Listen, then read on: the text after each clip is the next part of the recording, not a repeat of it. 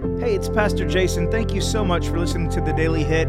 You can get this and much more at jasonjohncowart.com. And if you're getting something from this content, be sure to share it with your friends. All right, let's jump into today's verse. Hebrews 12:28 says, "Therefore let us be grateful for receiving a kingdom that cannot be shaken, and thus let us offer to God acceptable worship with reverence and awe." If you look through Hebrews chapter 12, which, by the way, is my favorite chapter of the entire Bible, I love it. But if you look through, the writer is talking about a kingdom that cannot be shaken. And he spent some time talking about how when Moses, he got the 10 Commandments and that whole meeting with God on the mount thing, that there was this blazing fire raging at the top of it, and the people couldn't touch it. And if they touched it, they died, and all of this. And he goes through talking about how we're not at that mountain anymore, but we've come to a new mountain, Mount Zion, the mountain, the city of the living God, which he calls here Heavenly Jerusalem, and to this innumerable angels in this gathering and to this assembly of what's called the firstborn, who are enrolled in heaven, to God, the judge of all, to the spirits of the righteous made perfect, to Jesus, the mediator of a new covenant, and to the sprinkled blood that speaks a better word than the blood of Abel. This is what he's comparing this to, this verse that we're reading here. We receive a kingdom that cannot be shaken. Now, when God spoke before, it shook earth. And he says in a few verses before that when he speaks again, it will shake not only the earth, but the heavens as well. I see this as a reference to the second coming when everything will be remade. Remember what's going to happen is once Jesus comes and that whole scene plays out, that the heavens and the earth will be completely and totally destroyed, and a new heaven and new earth will be created.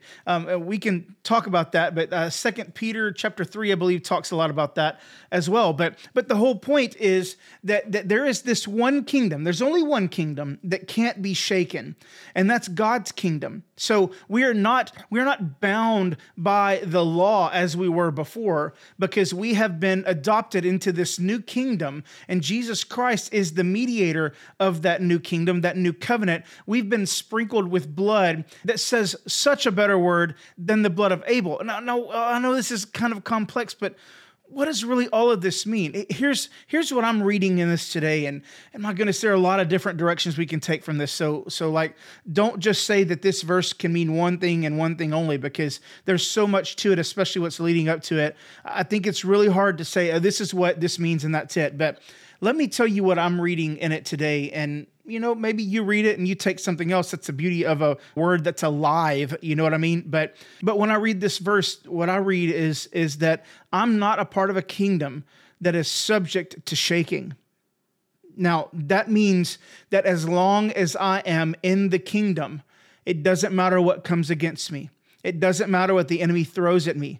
It doesn't matter how the world around me seems to be shaking and crumbling. It doesn't matter if the sky there is falling. I'm a part of a kingdom that cannot be shaken, that will not be shaken. And not only am I in that kingdom, I need to remember to be grateful for that kingdom. I mean, my goodness, when's the last time you just stopped for a second and stopped asking God to fix all these different problems in your life, but rather you just said, God, I'm so grateful that I'm a part of your kingdom. I'm so grateful that I'm your child. I'm so grateful that even though I messed up, you still want me to be a part of your family. I'm grateful and I'm thankful for that. And the writer goes on to say, well, then let us offer to God acceptable worship with reverence and awe. Now, what is acceptable worship? Again, we can go a million different directions with this. I mean, this is everything from just basic gratitude and thanksgiving for what God's done.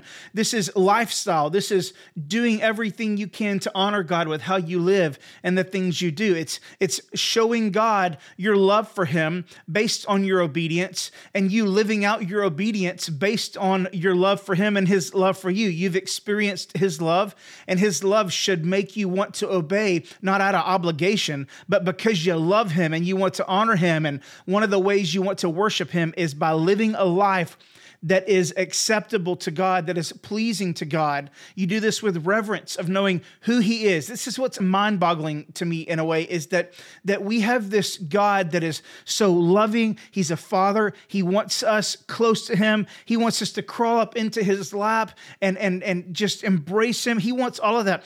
But then there's also the majesty and the awe and the just the fear almost of such a powerful being that could speak everything into existence, the majesty of that, the awe and the reverence of that, yet still he's a loving father that wants you and wants to be involved in every aspect of your life. I don't know what's shaking in your world right now. I tend to believe that if I'm experiencing shaking in my life, that it could be that there are parts of my life that are a part of another kingdom. Remember, there's only one kingdom that can't be shaken.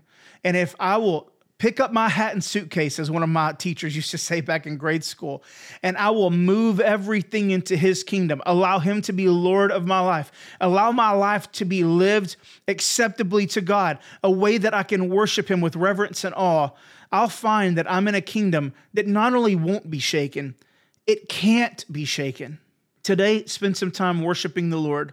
Worship him with your lifestyle. Worship him with your words. Worship him with reverence and in awe. But take a minute today and be grateful for the fact that not only did you receive Jesus and his righteousness and his forgiveness and his restoration, but that you've also stepped into a kingdom. You've received a kingdom that simply cannot be shaken.